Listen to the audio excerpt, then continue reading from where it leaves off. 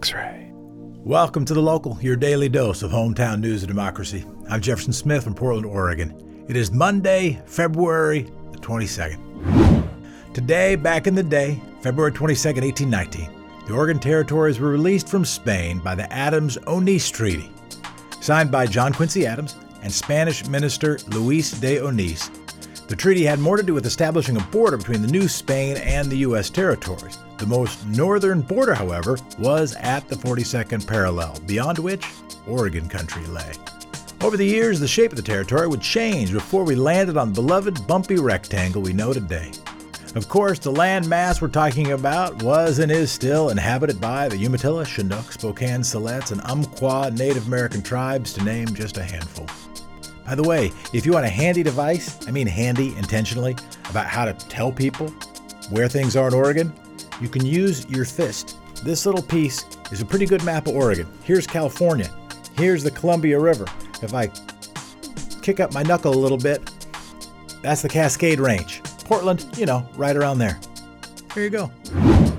Today, back in the day, February 22nd, 1889, the Enabling Act was signed by President Grover Cleveland, bringing Montana and Washington into the United States. Shortly thereafter, each of those states elected their congressional leaders, and the federal government began providing education to the young people. Unclaimed land in those states became government property, including Native American reservations. The land masses known as Washington and Montana now were and still are inhabited by Crow, Cheyenne, Blackfeet, and Spokane tribes, to name just a handful. Today, back in the day, February 22nd, 1974, Sam Lovejoy toppled a nuclear plant tower. The tower was erected to test wind direction in case of radiation fallout. It was brought down with simple farm tools. Lovejoy made a statement with local officials, writing that, and I'm quoting, "As a farmer concerned about the organic and the natural, I find irradiated fruit, vegetables, and meat to be inorganic, and I can find no natural balance with a nuclear plant in this or any community." During his trial, the court was taught a great deal about plutonium, including the likelihood to cause cancer and the difficulty of storing that plutonium. Lovejoy was found not guilty. The nuclear plant project was postponed and ultimately canceled in 1980. And February is Black History Month, and today we'd like to celebrate Rosalind Hill. Rosalind Hill, known as the Queen of Alberta Street, was one of the original developers of the Alberta Arts District. In the 1950s and 1960s, Alberta Street was a community rich in restaurants, jazz clubs, other businesses. Hill grew up in the area, and upon returning in the 1990s, found her neighborhood had taken a turn she didn't like. Hill saw a need for the revitalization of the area, so she bought up several blocks and asked artists to move into the area at low cost. New galleries and restaurants opened, maintaining the vintage architecture of Alberta Street, and the first Last Thursday Art Walk was held in 1997, marking a change in the neighborhood. The Alberta Arts District now features several large murals, many honoring the legacy of historic Black figures in our town. Today we have an interview with Matthew Pfromm from AstronautSaint Records. X-Ray. First up, it's time. Today's Quick 6 Local Rundown. In what was apparently a complete surprise to the Portland Parks Department, a new statue has appeared on Mount Tabor. It's a new likeness of the man known as York, the one black man in the Lewis and Clark expedition. And now, a big statue of his face is in the spot where Harvey Scott's statue once stood. Harvey Scott was the early 20th century editor-in-chief of the Oregonian. He was well known for his opposition to women's suffrage. His statue was toppled over the summer during the racial justice protests. The new bust seems to have appeared overnight, even includes a plaque. The plaque is inscribed as such: York, the first African-American to cross North America and reach the Pacific coast. Born into slavery in the 1770s to the family of William Clark, York became a member of the 1804 Lewis and Clark expedition. Though York was an enslaved laborer, he performed all the duties of a full member of the expedition. He was a skilled hunter, negotiated trade with Native American communities, and tended to the sick. Upon his return east with a Corps of Discovery, York asked for his freedom. Clark refused his request. The date and circumstances of his death are unclear.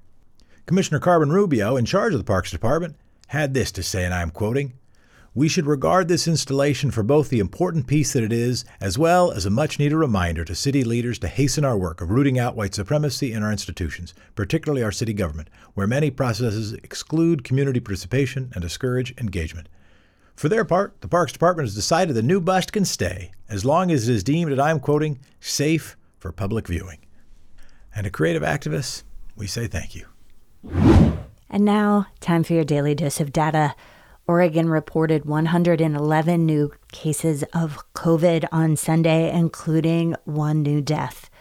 Due to a server error, many test results were not reported on Sunday. Tomorrow's total number of new cases is projected to be higher than usual as a result. Currently, there are 166 people hospitalized with COVID-19, 3 more than the day prior. Oregonians are on track to continue our decline in COVID case numbers. A modeling software used by state health officials shows cases to continue their downward trend as long as Oregonians continue to adhere to well-known precautionary measures. This means as long as we continue to wear our masks, maintain physical distancing, and restrict the size of gatherings, we should see a big dip in case counts. The model projects that if we stay on the same trajectory, this week we should see an average of 320 cases per day and about 10 less patients hospitalized daily. On the flip side, if we throw caution to the wind, we may see as much as a 30% spike in cases. This data comes as many counties are moving out of the extreme risk category, and some have made it all the way to lower risk. County risk levels are announced every other Tuesday, and changes are enacted on Fridays, which means more counties may be loosening restrictions later this week if the data holds. Apple is reopening in downtown Portland. The store located at Pioneer Place has been closed for nearly 9 months. Today, it is reborn. The store first closed briefly during the beginning of the pandemic in March of 2020. It reopened in May. Then, a few weeks later, the storefront was trashed amid protests following the killing of George Floyd. Apple covered its damaged glass storefront with plywood. Artists used that as a mural canvas. The storefront mural features images of George Floyd and others who have been lost to police violence. In January, the mural was donated to Don't Shoot Portland. Apple's reopening comes soon after Gucci's establishment of a new Pioneer Place boutique. The courts will not intervene on behalf of Representative Diego Hernandez. On Saturday, United States District Court Judge Ann Aiken refused to rule in a case brought by Hernandez. The embroiled lawmaker was trying to stop a vote on expulsion and other sanctions by his peers. A panel of lawmakers on the House Conduct Committee have determined that Hernandez created a hostile work environment for at least 3 women. The House may vote as soon as tomorrow to expel Hernandez. The expulsion would take a 2/3 majority vote. Representative Hernandez is a third-term lawmaker from East Portland who was just reelected amid the allegations of misconduct. In the suit, Hernandez's lawyers argue that he has not had the opportunity to defend himself, so therefore a vote to expel him would be unfair. Judge Aiken disagreed with this argument, saying that she could not take the power away from the legislature that is constitutionally granted to them. After Judge Aiken's decision, Representative Diego Hernandez has announced that he's going to resign rather than face the expulsion vote tomorrow. Last night he told OPB he'd resign rather than face that vote. He'd already indicated he did not plan to attend the vote or to testify, and he would be the first lawmaker ever expelled by the Oregon House. Here's Representative Diego Hernandez, quote, "Today I tendered my resignation so my colleagues may focus on serving Oregonians and so I can move forward with my life and focus on my health and family." Over 38,000 people were still without power in Oregon yesterday. On Saturday, PGE had said it restored power to more than 14,000 customers. It said 400 crews were working to restore service to those remaining without power. According to PGE, the damage and dangerous conditions left behind by the storm were the worst the company has ever seen. The ice storm started on February 12th, knocked out power to more than 350,000 residents at its peak. Much of the power loss was due to the snow-laden and windswept trees falling on power lines. I might even say ice-laden. PGE has faced ongoing challenges in restoring power in the week following the storm. They're still working to bring power back to the last 38,000 customers as of last night. And finally, some good news. The new Parks and Rec budget will restore summer programming. On Wednesday, City Council approved a budget proposed by Commissioner Carmen Rubio. They also approved an inter-fund loan to let Parks and Rec access funds from the Parks Levy passed by voters in November. Typically, those resources would not become available till November 2021. This is key because it allows recreation programs to now transition from a model that depends heavily on charging fees to a more service-driven model. The new model focuses on racial equity. It also eliminates the cost barrier for Portlanders who need parks programming the most. There will be new or adapted parks and recreation programs designed to meet public health and safety guidelines for COVID-19. Some of these include continuing the free lunch and play program to distribute free meals and art in parks, outdoor day camps, environmental education jobs and volunteer opportunities, and outdoor arts centers, community centers, and swimming pools. Additionally, art and cultural activities will be hosted all summer long at Gateway Discovery Park. And several existing recreation programs will begin to offer live virtual programming online. And that's today's Quick Six local rundown. Big thanks to writers Julia Oppenheimer and Miranda Sellinger. X-Ray. Next up, we have Matthew Pfromm, owner of Portland-based AstronautSaint Records. Matthew and X-Ray's DJ Ambush discuss mutual aid, running a record business during COVID, and what's next for AstronautSaint Records. Being a working musician has never been a particularly secure and steady job. There are no employee benefits, and most of your money comes from long stretches on tour, unexpected crises like medical emergencies or, say, a worldwide pandemic put musicians at high risk. But as is the case with so many other communities, people are banding together to provide mutual aid and support. Here to tell us how he's helping is Matthew Pfromm, owner of Portland-based AstronautSaint Records. Hey, Matthew. Hey, how you doing this morning? Good. As I was just telling the listeners, they caught us on the tail end of a conversation of, how we're personally dealing with the pandemic. And Listen, I am with you. I think I've gotten into this habit of just sitting at home, being as safe as possible, ordering anything I can possibly order to stay away from other people, especially, if you've got little ones, definitely. Yeah. That's been our take this whole last year. It was... Yeah, we had our son was born March 3rd. So it was kind of when COVID was like this little whisper in the wind. People were kind of talking about it. Mm-hmm. And then 2 weeks later, the government's like, oh, everything shut down. That's it. And so we were just like, what in the world is going on? Because it went from nothing to being the biggest thing. Right. In the world. And so, it was just crazy. It was definitely a scary situation. It's still, frightening. You've got these new variations. Yeah. Fortunately enough, it hasn't mutated enough where the vaccine isn't going to help with the new variations. So that's promising too. Right. So, but to get to what we're doing to help with the Jeremy Wilson Foundation, mm-hmm. they've been around for 10 years.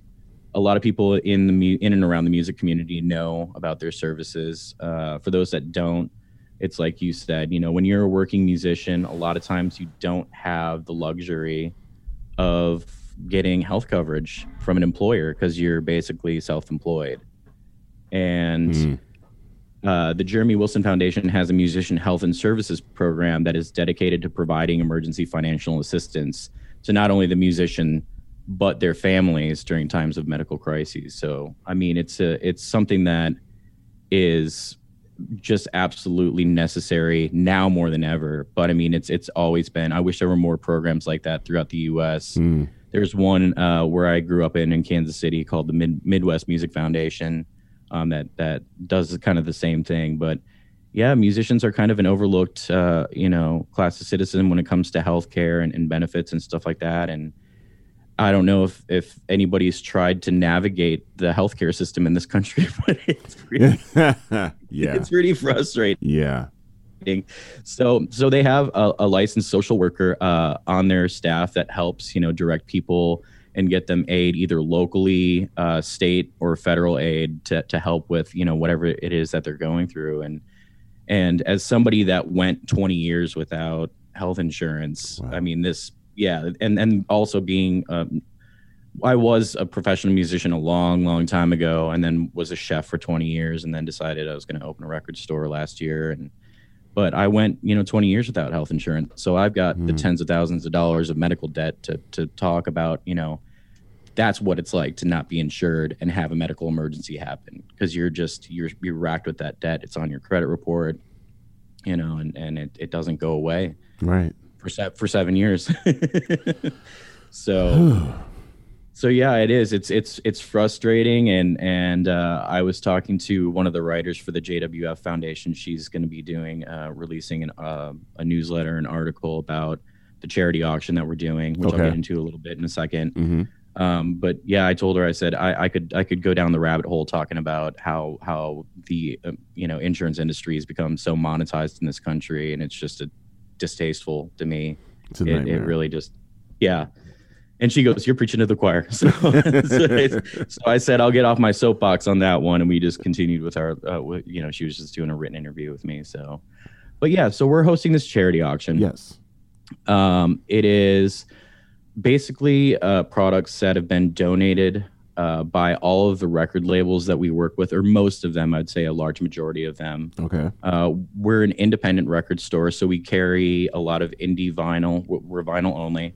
We carry stuff from like Sub Pop up in Seattle, Fat Records down in LA, Merge Records, Bloodshot, Polyvinyl, Secretly Canadian's a distribution company that distributes for a whole slew of independent labels as well as their own, which is Secretly Canadian. Fat Possum out of Oxford, Mississippi, which is a great label. They a lot of them donated quite a bit of merchandise. Autographed LPs. Nice. Yes, and then I reached out to some musicians that I kind of had a small acquaintance with personally, and asked if they'd be willing to donate. And so we had William Elliott Whitmore, which is I've been a fan of his for close to 2 decades now, and another band, Murder by Death, and they both sent us some stuff, and yeah, it's really been great. And so all in all, I think we've got probably like 30 some odd items at this point. Nice. To bid on. A lot of it, all of it obviously music based. So you're seeing a lot of like label T-shirts and signed LPs and special edition LPs and stuff like that. And the proceeds are all going to the JWF, their Musician Health and Services program. So who came up with the idea for the auction? How did you guys come up with that? Well, it was something that my wife and I were talking about last year. Like I said, we opened up last year pre-COVID, and we were going to go off on a little tangent just to give you a little backstory about where we came from, where we were at that point. We opened pre-COVID. We had plans to get into a physical storefront in April, and then the lockdown happened in March, and we had to make a very difficult and swift decision on whether or not to shut the business down until we figure out what's going to happen, because nobody was giving anybody information. It was like, we're just locked down. This is what's going on. Yeah. So we decided to at least earn revenue because we had already had inventory built up and all that stuff. And we had a modest website.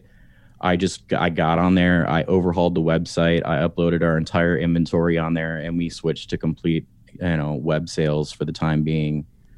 And unfortunately, the money that we had set aside for the storefront, we, like a lot of people, we were hurting financially last year, especially with our son being born in March. My wife took maternity leave for the allowed amount of time, and it was good, though. It was a good call that we decided to do the online version, because it allowed me to actually be there for the first couple months of my son's life too, and up until now too still. But yeah, we burned through all of our savings last year, and so now we're kind of looking at some grants to get into a physical storefront. We're actually going to build our own storefront. We have room on our property. Nice. We're about 7 blocks away from 82nd Street, down on Southeast Audie, and so we're zoned in a residential area for light commercial use. But so last year, towards the I'd say probably around October. Our online sales were okay, but we were looking to introduce AstronautSaint Records to the community. Okay. And I thought that doing this charity auction for a nonprofit organization that I respect highly and can't speak enough about, because the work that Jeremy and the volunteers are doing is just amazing. Having conversations with him is just he's just very heartfelt. He's highly overworked, but still driven and passionate to get the help to those that need it. And that's why we chose that organization to do this charity auction for. So it was kind of, I mean, it's the first and foremost, our goal is to raise the money. Right. We'd like to at least get, $1,000 in funds raised. We have an option on the website to do just straight donations if you don't feel like bidding on any of the items. Yeah. So, I mean, it's not a whole lot of money, but they lost out on 60% of their fundraising last year because they do live events. Okay. Yeah. And nobody could do live events last year. So, I mean, after he told me that, my jaw dropped and I got a little teary eyed because I was like, well, I then I'm definitely doing the right thing right now. Cause usually I have a gut feeling that I get, I'm like, this is the one that I'm going to do. And when he told me that, I was like, I have to make this happen. And so, yeah, so my wife and I chose a good platform to host the auction on, and it's really easy to sign up. You can go to our website to get there because the auction website's kind of a mouthful. So if you go to AstronautSaintRecords.com, on the top menu there will be a charity auction button. Okay, and you click on that, and it'll bring you to a page where you can go directly to the auction site. And then you can also go to a page that has any press surrounding the auction, the charity auction. So it's easy to go to. Just go to AstronautSaintRecords.com, click on the charity auction menu, and then it'll give you links to the auction site and to the press around it. And it's super easy to sign up. You just click on the registration button when you get to the page, and they ask you for some information, and then you can get to bidding or donating, either one. So it's it's pretty simple, pretty straightforward, nothing complicated about it. But yeah, we're glad that we're doing this. The conversations that I've had with Jeremy over the last month or so, yeah, he's been pretty stressed out and overwhelmed by the amount of applications for assistance that they have right now. Wow. It's like, it's one of those positions, like I'm one of those people, like if I had the ability to help everybody that I possibly could without money being an issue or anything else being an issue, I would help everybody. Exactly. Yeah. And that's just been my personality for, as long as I can remember, is just, going out of my way to, to help people out. Even when I am down to my last couple bucks, when I was living in Kansas City, I saw a guy on a 107-degree day sitting in a doorway, without a shirt on, kind of looking passed out. And I ran up to the Dollar Tree and grabbed a couple gallons of water and brought it to him. And, that's just, my personality. And so talking with Jeremy, I mean, we both kind of, I feel like, have that same mentality where it's that charitable, that perfect charity, sort of giving without asking anything in return, Right. I don't want to use the word altruistic too much because it seems a little hoity-toity to me, but right. but practicing, that perfect charity, being able to give without having any sort of expectation in return, and he is definitely all about that, and he's proven it over the last decade, and we're happy that we can, do this auction, and we're just trying to get the word out and publicize and promote it, and we definitely appreciate you guys doing this radio interview so we can, get some listeners aware of what the Jeremy Wilson Foundation does, and that there is an ongoing charity auction. Just to let people in on what the dates are, it started at the beginning of January. The charity auction will close on March 31st at 11:59 Pacific Standard Time. All right. You guys heard it. Let's get involved. Thank you so much, Matthew. That was Matthew Pfromm from AstronautSaint Records. Thanks to Matthew for joining the local. AstronautSaint Records 2021 charity auction runs through March 31st. Big thanks to writers Julia Oppenheimer and Randa Sellinger. Thank you for listening to the local, your hometown in about 30 minutes. Thanks for subscribing and giving your 5-star review. And thank you, Democracy. Talk to you tomorrow. X-Ray.